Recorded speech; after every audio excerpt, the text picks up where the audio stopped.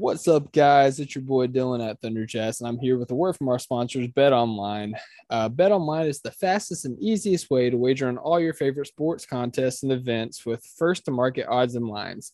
Find reviews and news for every league, including Major League Baseball, NFL, NBA, NHL, combat sports, esports, and even golf.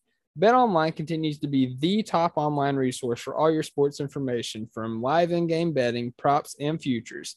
Just head to the BetOnline today or use your mobile device to join today and make your first sports bet. Use our promo code BLEAV50, that is BLEAV50 in all capital letters, to receive your 50% welcome bonus on your first deposit. BetOnline, where the game starts.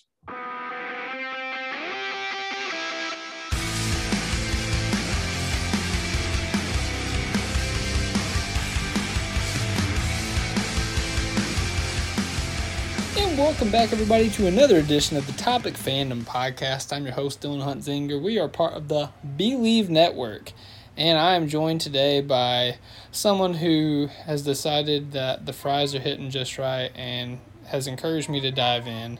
We got my wife, Chelsea. I don't even understand your reference. It's from She-Hulk. Yeah, I don't get it. Okay, well, Chelsea, how are you doing today? Great. That's great.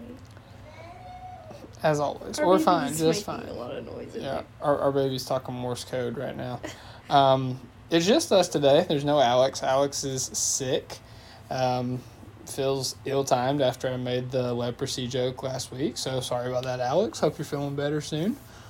But I don't think you can catch leprosy in real life anymore. yes, I know, Chelsea. But anyways. We're here with another Double Dose podcast. I think this is what we're going to kind of do moving forward because no, it doesn't suck. Stop. I actually enjoyed this episode compared to what a lot of people were saying. I saw a lot of people saying on Twitter, but it feels inconsequential to the wider MCU, so there's not as much theorizing going on as much as just kind of talking about what happened. So we're going to keep doing this Double Dose format until She-Hulk basically, plays their cards and is like, hey, you need to dedicate a whole episode to us. So we'll see. But we're going to start with She-Hulk. This was episode 6, I believe, right? I have no clue. Okay. That silence was way too long. Quick peek behind the curtain here. This is our first take right now.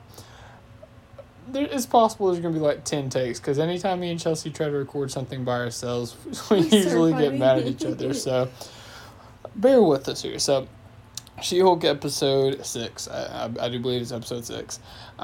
This whole episode kind of lays out in the beginning like this has very low stakes. I think Jen even says when she breaks the fourth wall, she comes out and says, yeah, this is one of those self-contained wedding episodes. Mm-hmm. Which I think is kind of strategic because what it does is it sets your expectations low because the episode's called Just Jen.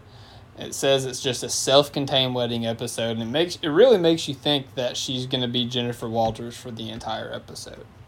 It would have made more sense if she had just been Jennifer Walters for the whole episode. Because right out the gate, you see her invited to this wedding. She's nervous to go because, this is a friend from college or something. She's not really kept up with her, but she felt obligated to be in the wedding. And then she shows up at the wedding as She-Hulk. Even though this friend... the friend obviously knows she's a She-Hulk, or she's She-Hulk or whatever, but, the friend didn't invite She-Hulk to the wedding. It makes no sense, really. The way, the context that, we're forgetting to add is when she's telling Nikki about going to the wedding, she makes very clear, this isn't a close friend. This is a girl she went in high school. This is, not even, a friend of a friend. This is, a family friend, and... No, it was the opposite. No, it was they grew up together, but they have not been friends since they've been, adults. But she used the term, the verbiage, this is more of an obligation invite. I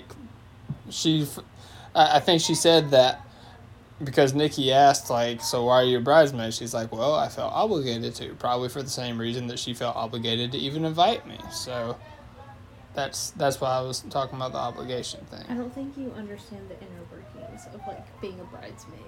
Okay, so take two. No. I'm just kidding. I'm just kidding. Yeah, so Anyway, I mean, she shows up at the wedding as a She-Hulk. Why? because that's what I'm saying. Like, she doesn't necessarily like this person. She doesn't necessarily want to play nice, and I think that she kind of had malicious intent and wanted to show her up at her own wedding. Yeah, that just is, like, really annoying, and it doesn't seem, like, true to her character, like, as Jen. Like, it feels wrong, and it feels like it goes against everything that she's been saying about, like, herself through the whole show. Like, the whole point she's been trying to get across is that, like, she's accepted that she has to be Hulk at work now, but she is still trying to find, like, her normal life again as Jen, but then went out of her way to not be Jen in a situation where she could have just been Jen, and it would have made more sense if she had just been Jen. So then once again you have her show up as Hulk, only to then turn back into She-Hulk. Jen. Huh? She-Hulk. Yeah, whatever.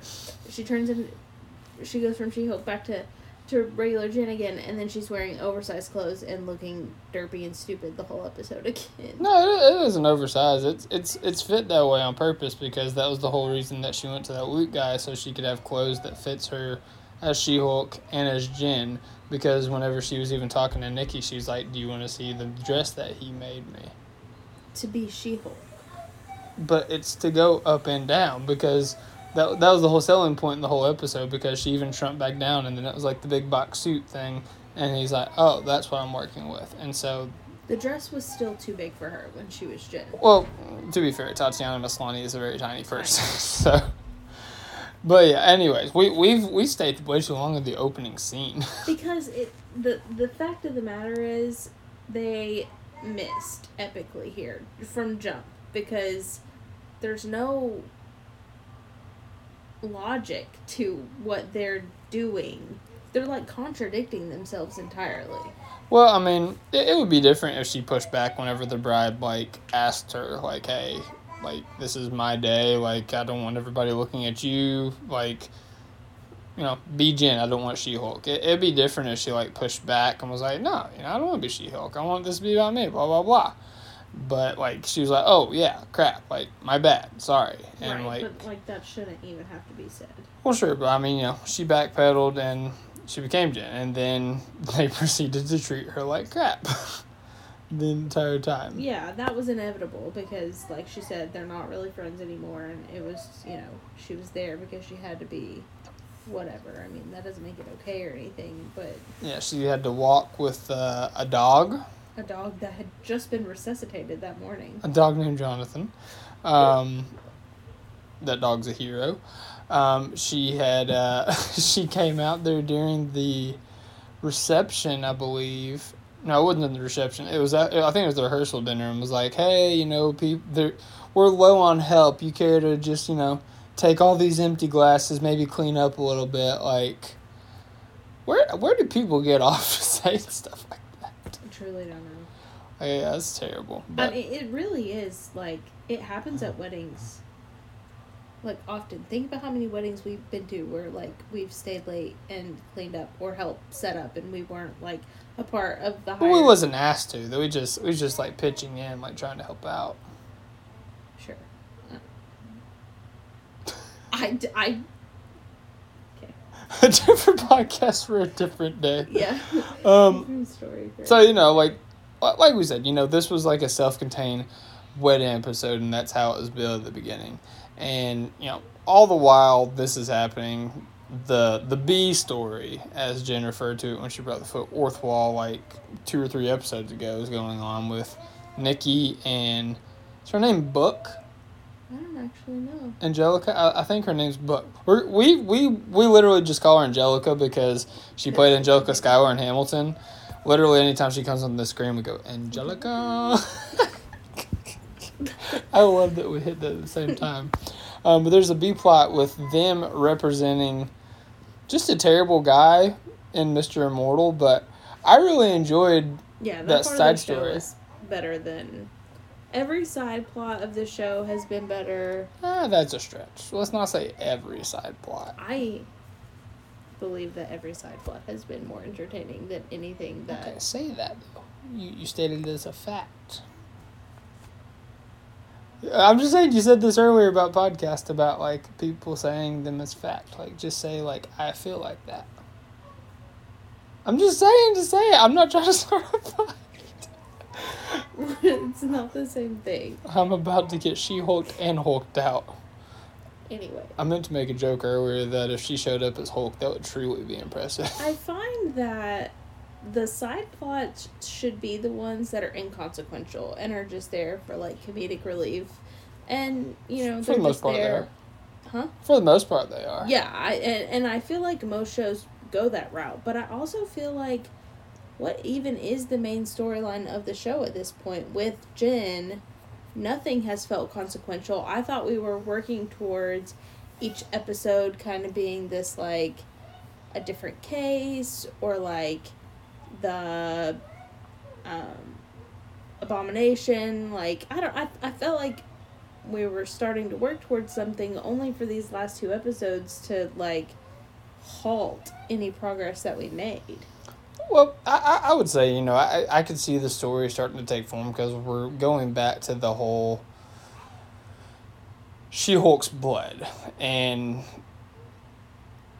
who around her is, like, there for, you know, normal, like, right reasons. Like, she meets a guy there at the party, or at the wedding, I said the party. He's a friend of the groom's, and, you know, they hit it off in her drunken state, and he basically hints that he wants to see She-Hulk, and eventually She-Hulk does come out. It takes her a little bit. I really like that whole imagery, too, how, like, she was just, like, belligerently drunk.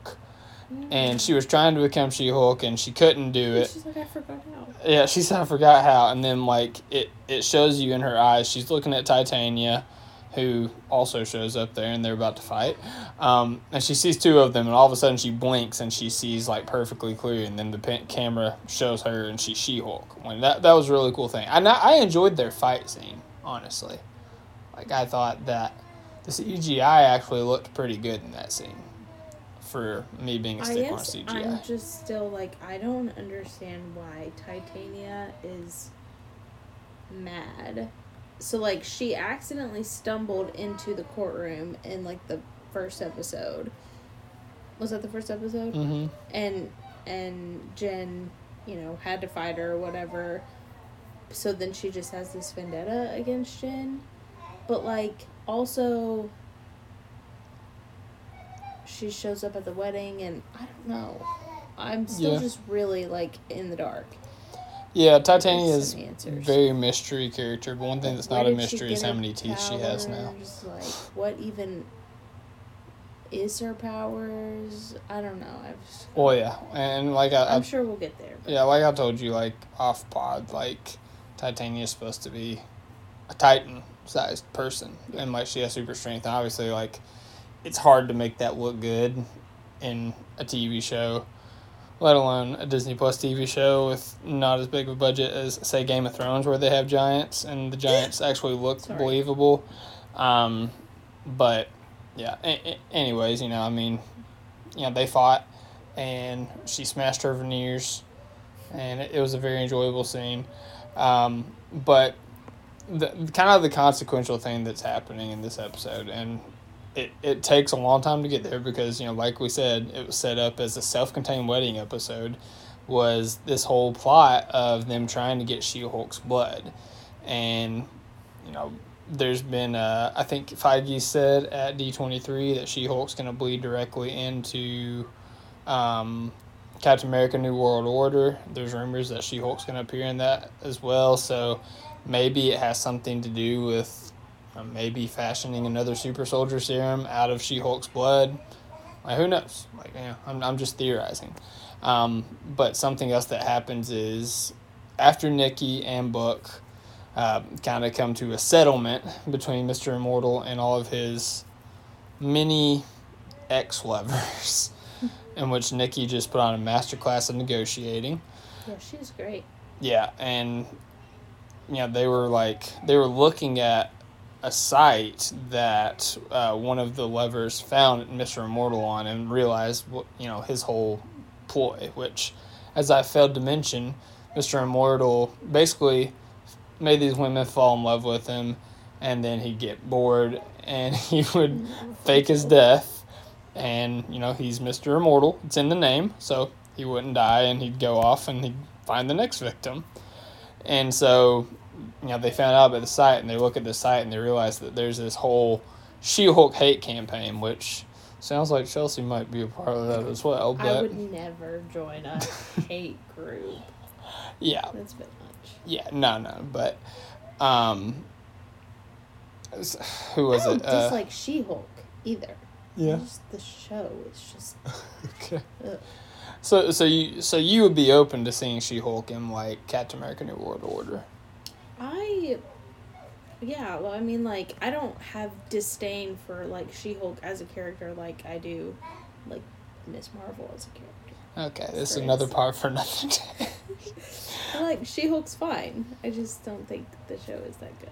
But, it's all coming down to, like, who really can you trust? Because, as we talked about, this guy that she hit it off with, he really wants to see She-Hulk, and it feels like it's too good to be true. And as we saw in a couple episodes beforehand, whenever she hit it off with the guy was like, he was a pediatric. Yeah, he was only interested in She-Hulk and not Jen. Yeah, and this guy was only interested in She-Hulk. Well, it makes you wonder if it was, like, not just, like, a fetish for big green girls, or if it was, like, if there was, like, nefarious intentions. No, I don't think he had nefarious intentions, but I think it left the door open for, like, this other guy to be interested in She-Hulk and not Jen. I mean, he did show interest in Jen, really. He did. Yeah, but at that point he knew, like, who Jen was. What I mean is, it left the door open for her to be like, well, some guys are just, like, really into the She-Hulk thing, and, like, that's perfectly normal, and she doesn't find it suspicious. Although, at the time, she probably could read into it a little bit more, because it is sus. Yeah, so I think that's kind of what it's playing into. So he's connected to the people that jumped her before, right? The quote-unquote wrecking crew. Yeah, the wrecking crew that we're presuming is connected to this Facebook hate group. And this is probably where Daredevil is going to come into play eventually. And we do know Daredevil is coming in the show. We saw the teaser last week. We've seen the scene in the trailer that Chelsea just saw. They showed... I think they showed, like, an extended scene at D23 of Daredevil and She-Hulk actually, like, bantering back and forth as they're, like, staking out a warehouse. So we know that's coming. It's just, how is it going to play into the storyline? And I think it's going to boil down to Daredevil is going to help She-Hulk take down the people that are going after her blood, or at least find out more information about it, which would lead into Captain America New World Order, theoretically. I swear, it gets harder and harder to say that every time. Theoretically? No, Captain America New World Order. Oh. Okay. Captain America New World Order. Okay, you said it slow, though. You, like... Captain America New World Order. Okay.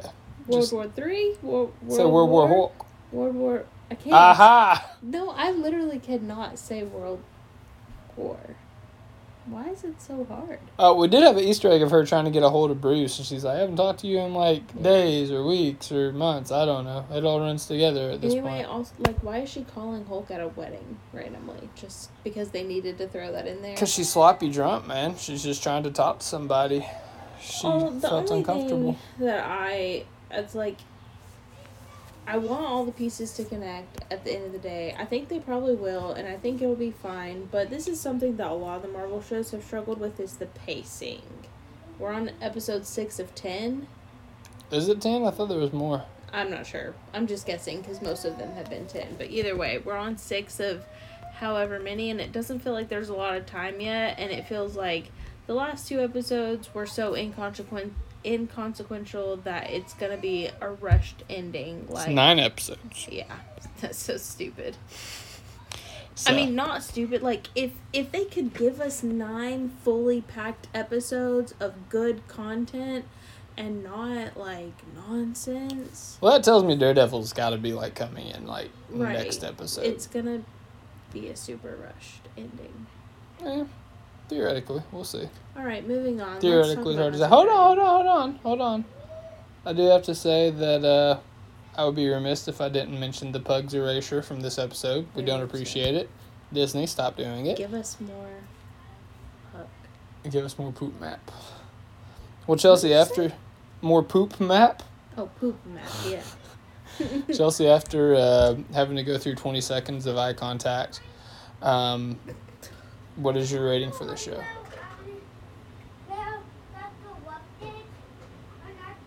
What's he saying? I don't know. Okay, Our son Anakin's talking upstairs. I think he's talking to our son Slade. And our son Nova's in there babbling in the other room. So He's talking very loudly. I give it a nothing. It's just mid. A mid? You give it a mid? I give it a thumbs up. I think my expectations were kind of low just because of what everybody was saying on social media. But I don't know. I enjoyed the episode. I enjoyed the jokes that that came out of it. Like, I really enjoyed, even though I think his purposes may have been nefarious, the guy. Yeah, I liked his character. What was his name? Greg? Jeff? You keep asking me people's names. Yeah, names are hard. Names. Anyways, I really enjoyed him and Jennifer Walters. Why did I say Jennifer Walters? Him and Jen's chemistry and interactions. Is her name not Jennifer? Just the way they was playing off each other. Yeah, but everybody calls her Jen, and I don't know why. I pulled out the first name and last name. And I enjoyed Nikki and Angelica's B story too. I like so Angelica as a character. She's great. yeah, I need more of her. Her name's not Angelica, but well, it could be. okay. Let's talk about House of Dragon. All right. Well, yeah, thumbs up for me. So, all right, we're gonna dive into House of Dragon. I hate you for that. That makes me very angry. There's a marker so you know where it starts. I just deleted it. That's where we was gonna start. Okay. Peek behind the curtain, Nova was whining, so I had to go give him his sloth so he would go to sleep, and I came back and I deleted where I said that I was going to do that. And then Chelsea, as soon as I hit record, goes... Alright, anyways, let's get into Chelsea's favorite show ever, House of Dragon. Calm down. And Favorite show ever? No. yeah, let's discuss this really fast. Right now, 5 episodes in? Yeah, no, 6 episodes in to House of Dragon versus 6 episodes into Game of Thrones. What do you think? I don't know. The first season of Game of Thrones was, like, slow for me. I watched it, and then I kind of, like, found myself, like, realizing that I wasn't paying all that much attention at certain parts.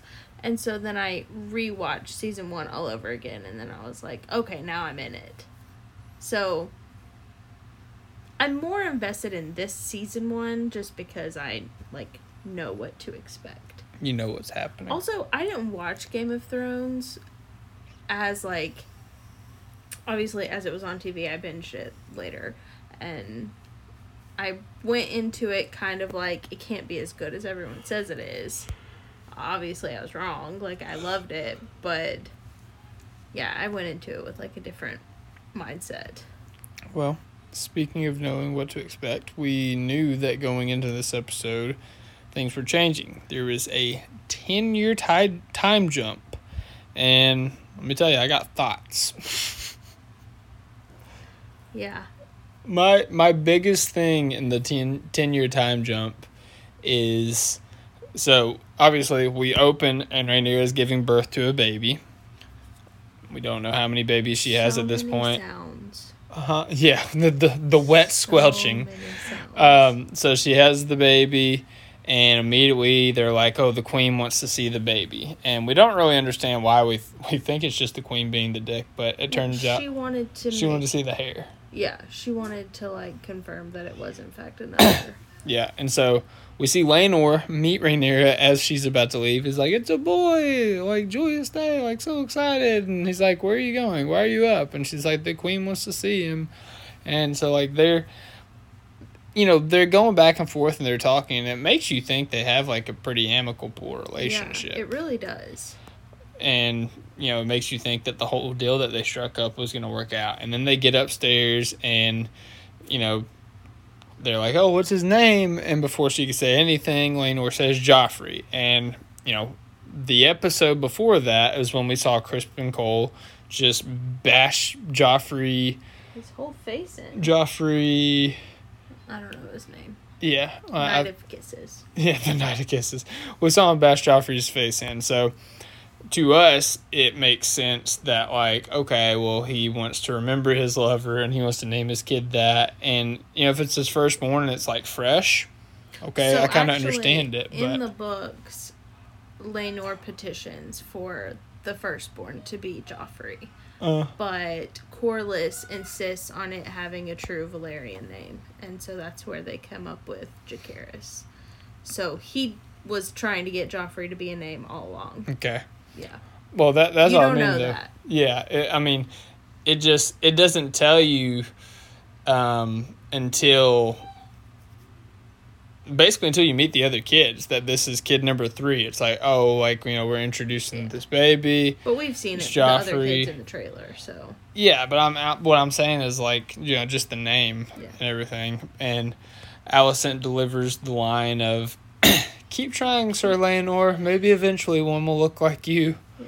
And it's like, the shade was thrown. But yeah, like, and then anyways, you see them back in Rhaenyra's chamber. She has the baby. Laenor's there. And Jace and Luke are there as well. And they're with Sir Harwin Strong, who we know as the viewer that is the father to not 1, not 2, but all 3 of the kids. It's not Laenor. And basically, they've had this whole relationship. We haven't seen but one interaction whenever she is going through, what is it, Flea Bottom? Is that what they call it? Whenever she's running through Flea Bottom dressed like a boy with Daemon, that she interacts with Harwin Strong.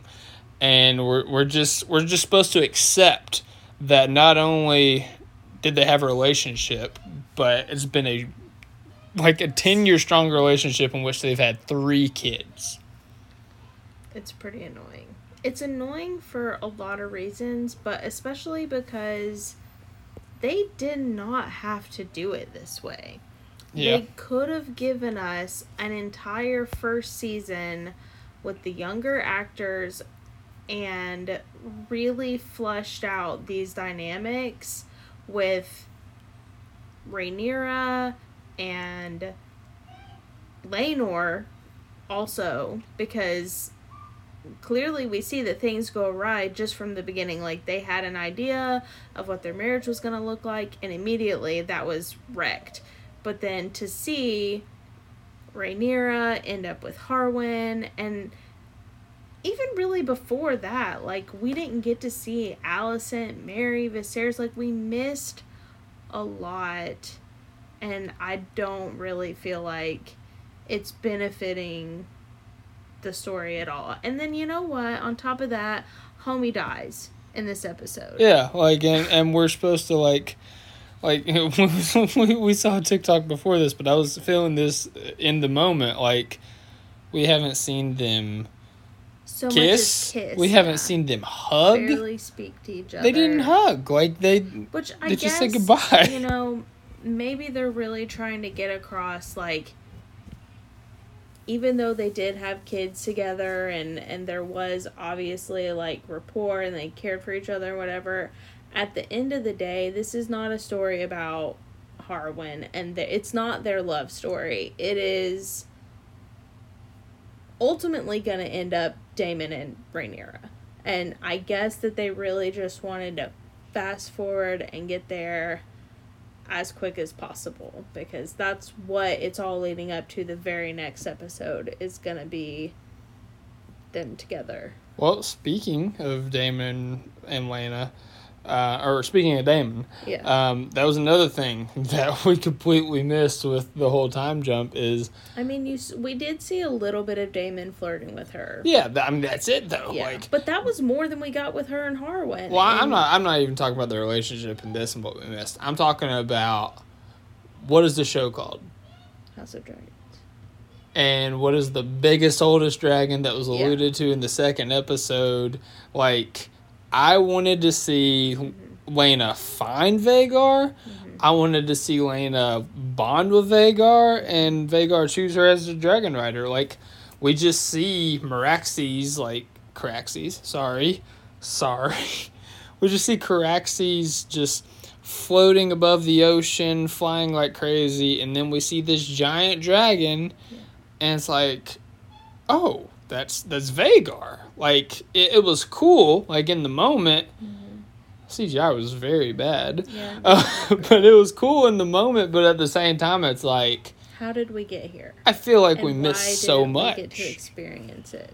Yeah. It really is exceptionally frustrating because we got the foreshadowing of Lena talking to Viserys about Vhagar, and from the text of the Fire and Blood, Lena's a fangirl for Vhagar.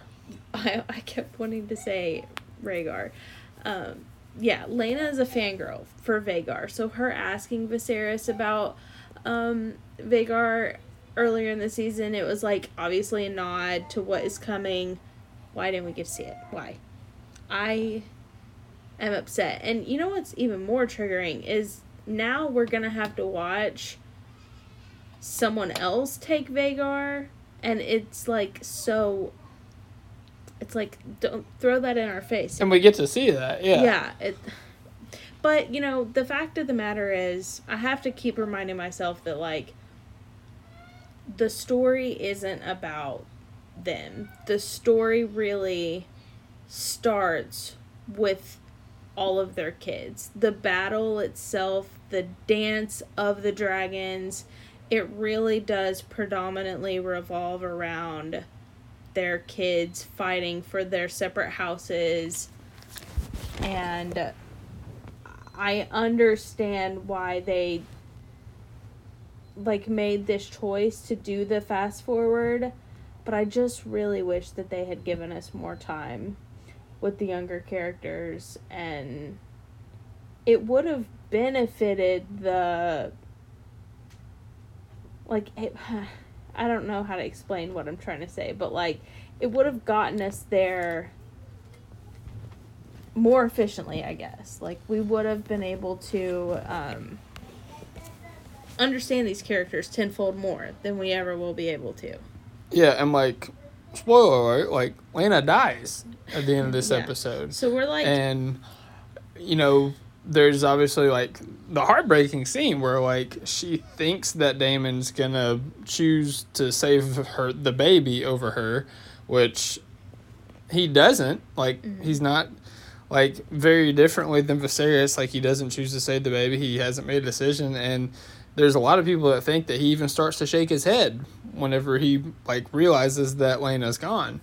But she runs, off of the birthing bed to Vhagar and just cries Dracarys. That scene was gut-wrenching. And Vhagar's confused, Mama? Are you sure? What?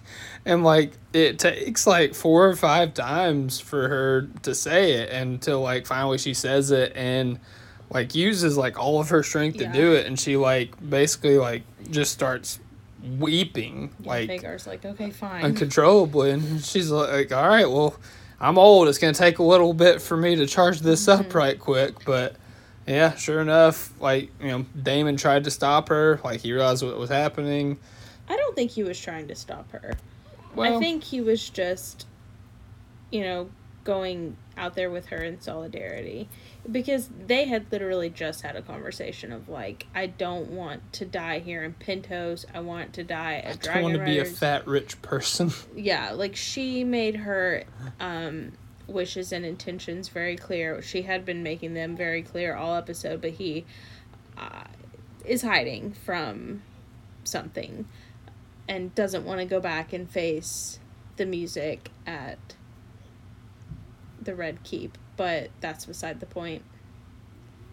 Yeah, and I kind of get it if I'm Daemon, because like nobody wants him at the Vale where he killed his wife. Nobody wants him at Dragonstone. Nobody wants him at the Red Keep for obvious reasons in King's Landing.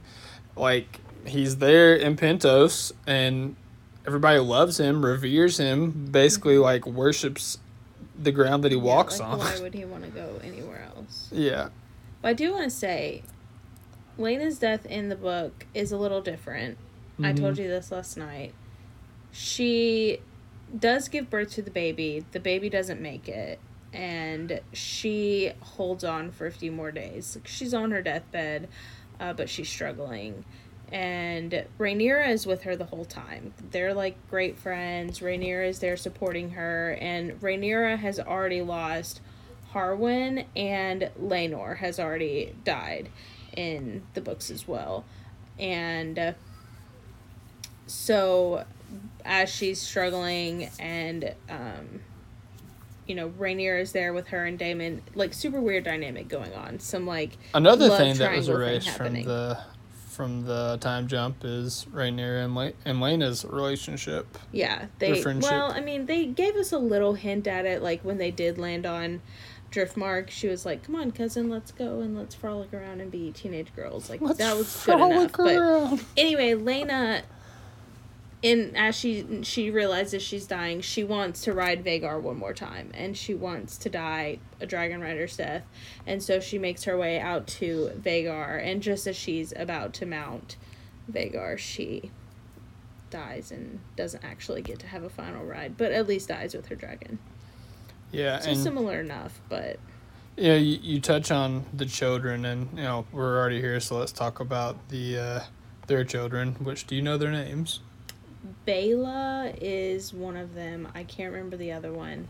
They're supposed to be twins, but they're not. Yeah, so one of them has a dragon and can ride the dragon. One of them does not have a dragon, is desperately trying to get that dragon egg to hatch, and we find out it's because Daemon has a favorite kid, and it's the one that has a dragon. I don't know if that's why her dragon hasn't hatched. No, that's not what I'm saying. No, I'm not saying that's why. I'm saying, like, that's why she desperately wants it to hatch. Oh, sure. Yeah. She ends up with the dragon, but... Yeah, I'm sure. But, like, and now that need of relationships is even exacerbated with the fact that her mom died, and that's who she was closest to, and so Daemon's gonna have to be the father that stepped up. Well, now they're all gonna go back to King's Landing. All right, spoiler alert there. Cool.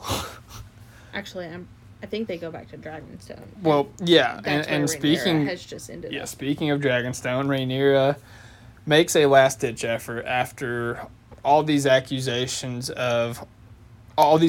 accusations of Harwin Strachan being the father to not one, not two, but all three of her kids. Tries to form an alliance with Alicent by offering to marry her firstborn with Luna Lovegood. And they said on the House of R too. Like, I said that while we was watching the episode. I mean, she's definitely... I don't know that much about her character from the books, but that was weird. She was off. Yeah. She was in her own little world, but she said some really significant things. Yeah, and they was like, let's marry them off, join our houses together again, strong, and Viserys is all about it. He's like, what a lovely proposition. It really is a great idea, and if Alicent wasn't such a twat... it would have solved all of their problems, truly. It's like when Viserys was like, how did the birthing go? And here he goes, I think I called the midwife a cunt. Yeah. But, Alicent doesn't want to marry her daughter to someone who she knows to be a bastard.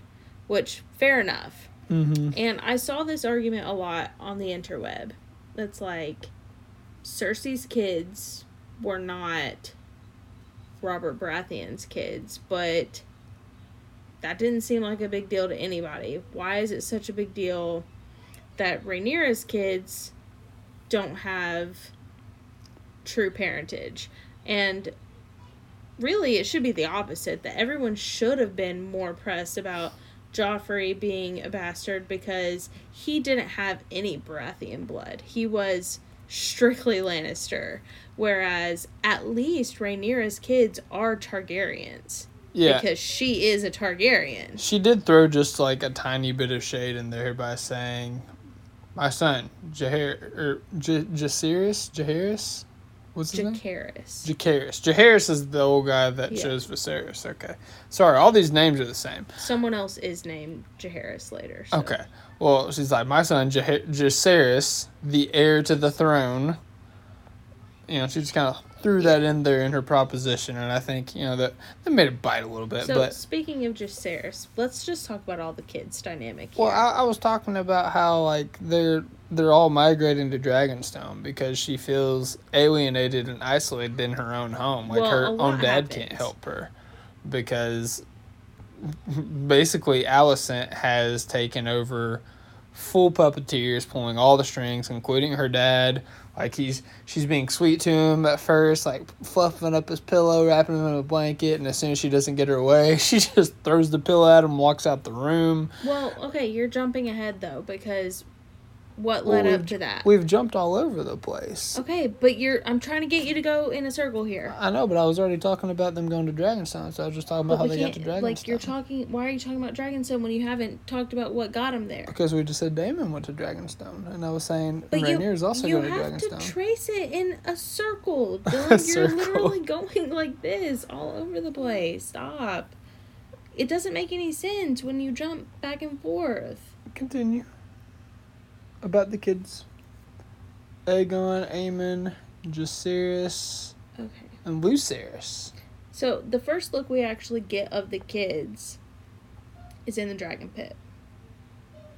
The pig dragon. We see Aegon, Aemond, Jace, and Luke. Jace is going to interact with his dragon. He's learning how to control his dragon. He gets to tell his dragon. I don't know what any of their dragons' names are, by the way. Yeah, I'm trying to look up. I can't remember. I think Aegon has Sunfire? Maybe I'm wrong. I'm probably very wrong. Yes, anyway. Aegon has Sunfire. I'm 90% sure. So, yeah, we get to see Jace, save Dracarys. He's really excited to save Dracarys and kill the... Was it a sheep or a goat? Vermax is his dragon. That's Jace's. Yeah. Yeah. Yeah, it was a... Sheep. Yes. It doesn't matter. It was one of those things. And then, all the kids are poking fun at Aemon because he does not have a dragon. Even little Luke, the younger one, he already has a dragon. I believe that all their dragon eggs hatched, all three of theirs. But Aemon's did not, and he hasn't matched with another dragon. And they're giving him a hard time about it, play a little prank on him with a pig, whatever. Then he escapes off to the dungeons to go look at another dragon and nearly gets offed by... I'm not sure which one that was. Do you know? I assume... no, I don't know. I thought I was a little bit pissed in this moment because I thought that they were... Oh, it was Dreamfire. I thought they were going ahead and I thought he was going to walk down in the tunnel and come across Vhagar and he was going to match with Vhagar right then and there. I was pissed because I was like, if they ruin this, I won't watch the rest of the show. But thankfully they didn't do that and we got to see Vhagar with Laena at least once. Yeah. But anyways, the next scene we have with the kids is they're all combating in the field and Mr. Crispin... Well, first... You have the Alicent interaction with Aegon in his room, in which he's going full Homelander. Yeah, that was really... Relieving himself to King's Landing. That was really unnecessary, honestly. Yeah, just... I think it was to show Aegon's true, he's boyish a teenage nature. Boy. Yeah, he's not worried about being king. He really doesn't care all that much about it. Fair enough. Alicent's all pressed. Why, I don't really understand. Yeah, I feel like we could have done without all that, but whatever. Dreamfire is also apparently Helena's dragon. Luna Lovegood. So then whose is? Sunfire is Aegon's. Oh, okay. Yeah. You said Dreamfire. Yeah. So Yeah, then whose Sunfire, was- Dreamfire. Moonfire. No, I'm just kidding. Who is it? Vermax is It's Jace. Jace's, It's and Luke's. we haven't seen it yet. I know we This is haven't just the seen dragons it. that we've seen. All right. Anyway, moving on. So the boys are roughing it up in the field. Viserys is having a good old time watching them. Sir Crispin's being a major pain in everyone's butt. And then Sir Harwin comes in and adds fuel to the fire. I would say Sir Harwin was being fair. Yeah, no, in he his was a good critique. dad. He had, I mean, he wasn't. Well, doing not it. even as a dad, just like as the Lord Commander of the Night's Watch, Sure, the for him to be problem like, is hey, that- listen, like these guys, like he's the actual like heir to the throne. Yeah. Like maybe you should also show some attention to him. The problem is that it's not his place, and you know that gets him and Crispin all mad. And I wanted to see them actually like battle. no, I think I liked Harwin just pounding his face in. 'Cause Well, he I deserved didn't it, because but- of the consequences of it. Well, yeah, but I mean, Should have challenged him to a duel, trial by combat.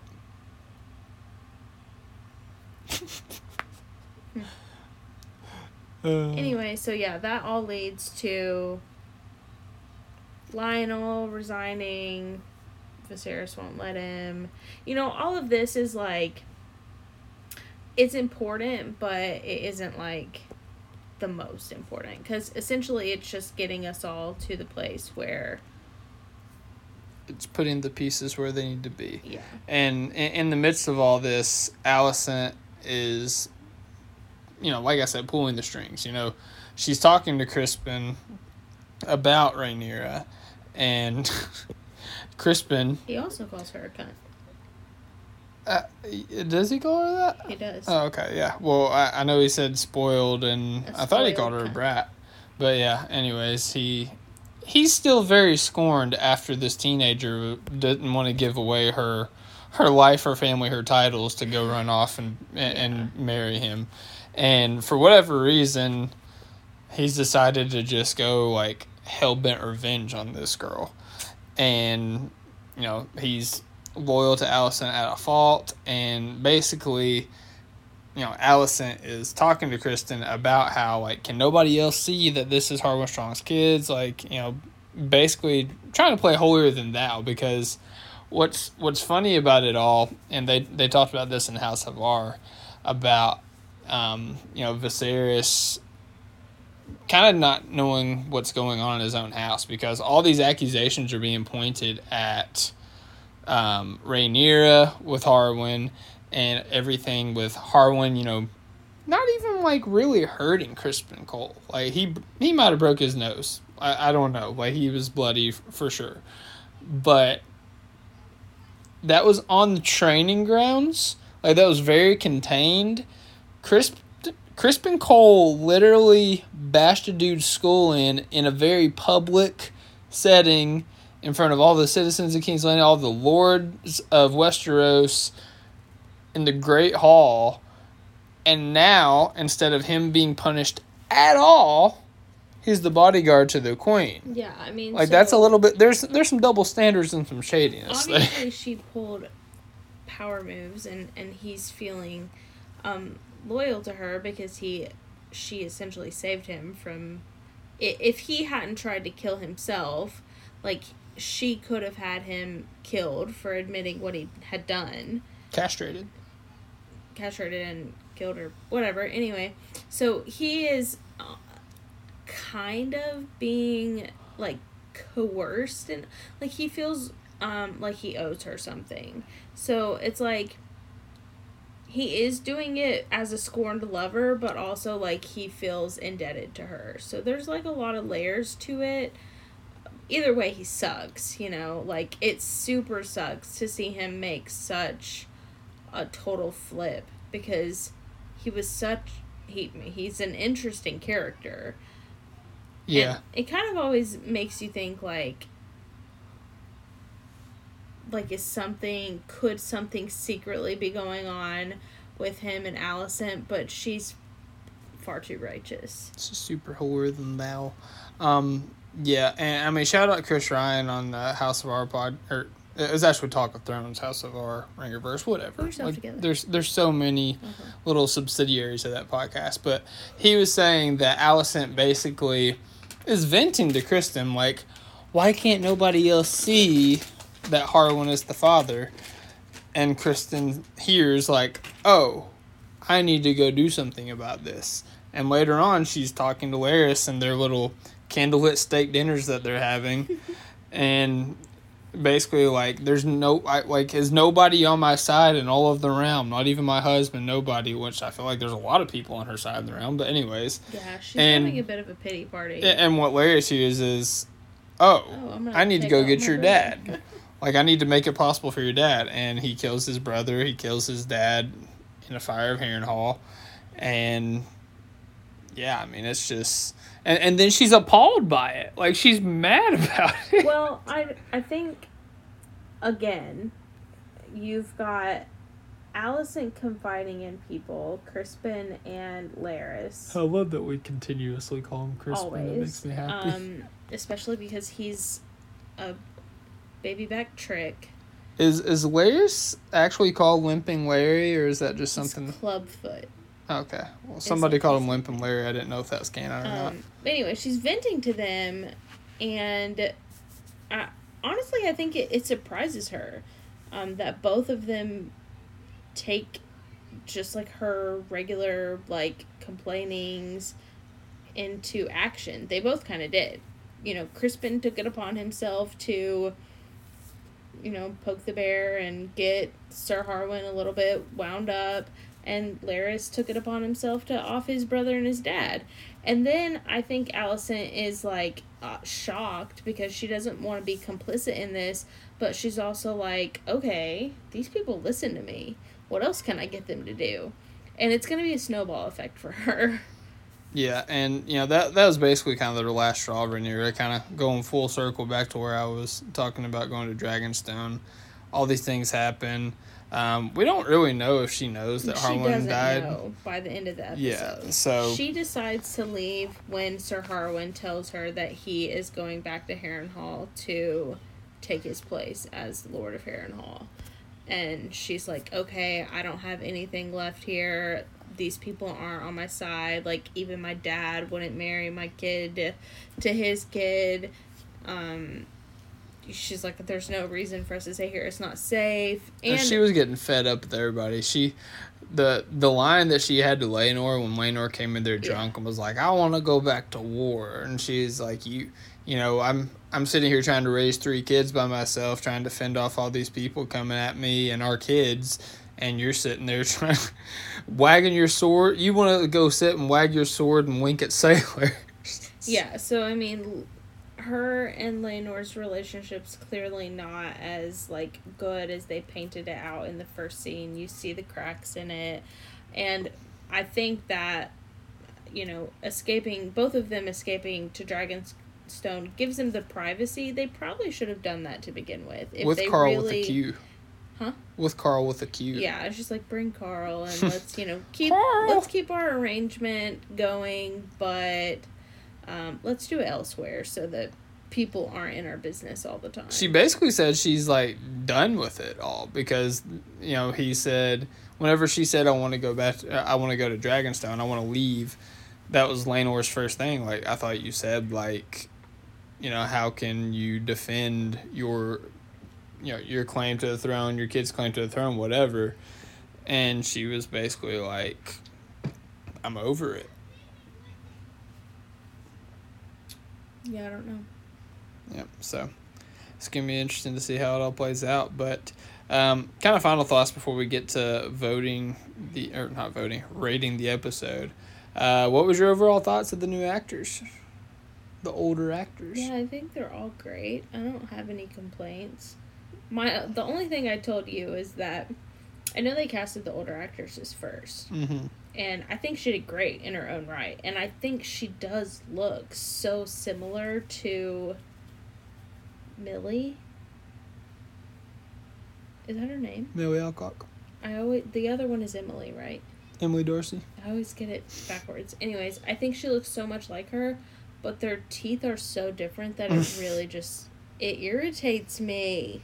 It's so not relevant, but it's just one of those things that's like such profound features on both of them that are totally different. Anyway, whatever. I think everybody did a good job. Yeah, I enjoyed her. I enjoyed older Lanor for what he was. I enjoyed older Lena. I don't know. He looks like someone to me, and I just can't figure it out, and driving me bat crap crazy. Is that the same guy that played Harwin in the other episode? Yeah. Okay, we've never really got to see his face really good. Oh no, he was in the last episode with Laris. Which makes Laris just like thoughtlessly killing his family a little bit more questionable, but yeah, Alex referred to him as Littlefinger. Yeah, he's very Littlefinger-esque. Littlefinger, but he's got some Qyburn in him. Because he's pulling dude from the cells and like he's taking their tongues out, like, Qyburn, he did more like experimenting and stuff. Yeah, Qyburn.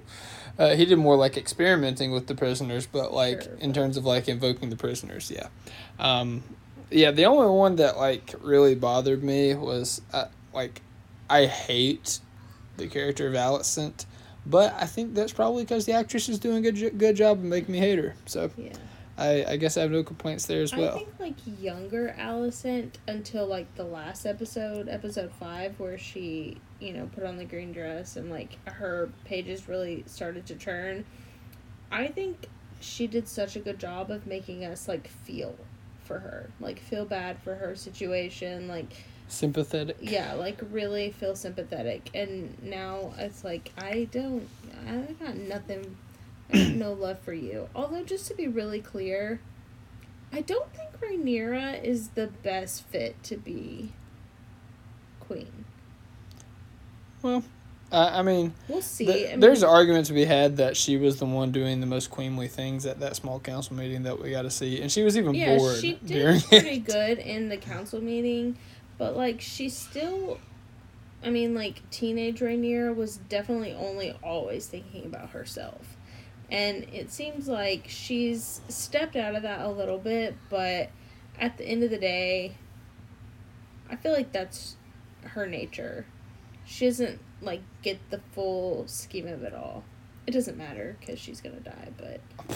Also, shout out, Ned Gowan from Outlander, his character in this small council, just bringing up a subject that was already dismissed. Come and gone. Gotta love that guy. But all right, Chelsea, it's that time for the rating of the episode. The episode as it was, I will give it 2 thumbs up because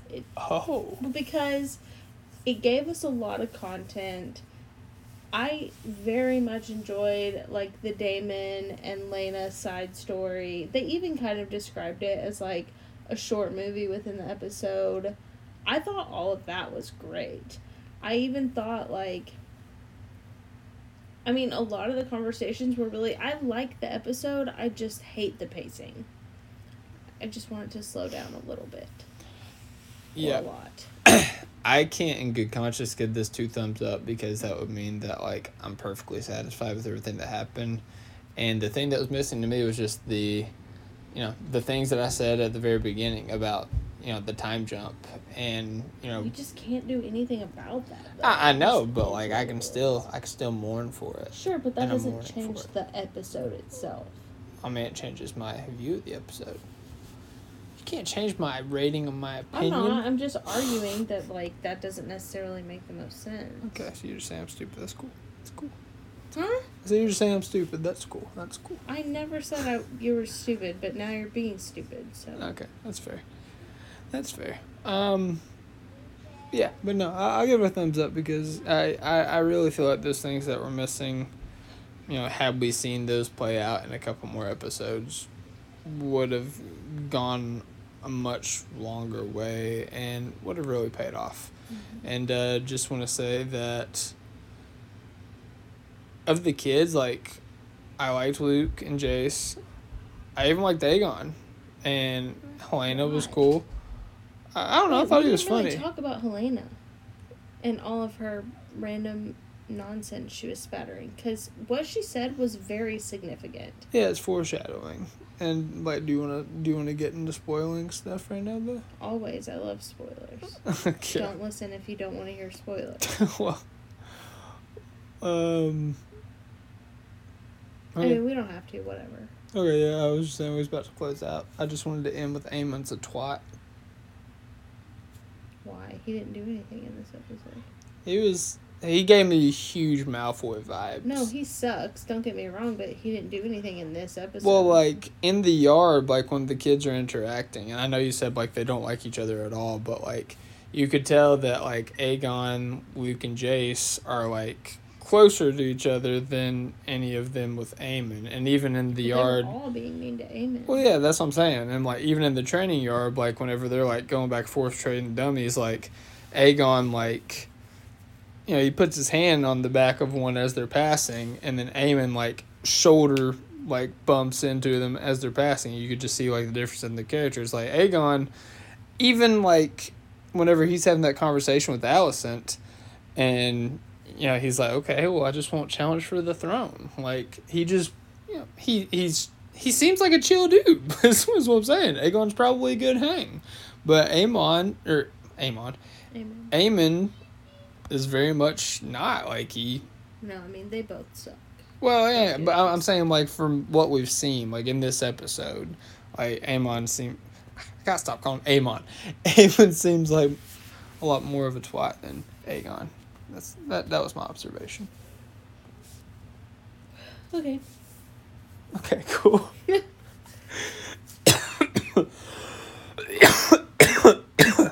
All right, well, when you start sounding like Viserys, it's time to end the podcast. So, Yikes, when's this man gonna die? Yeah, I know. I thought this happened last episode. He next. literally passed out at the end of the episode. I think next episode. Yeah. It's possible. I'm trying to think. 7? I don't know. He might last the rest of the season. No, he definitely doesn't last the rest of the season. I know Patty Constantine's not in the whole season. These headphones are hurting my ears. Bye, guys. Thanks for listening.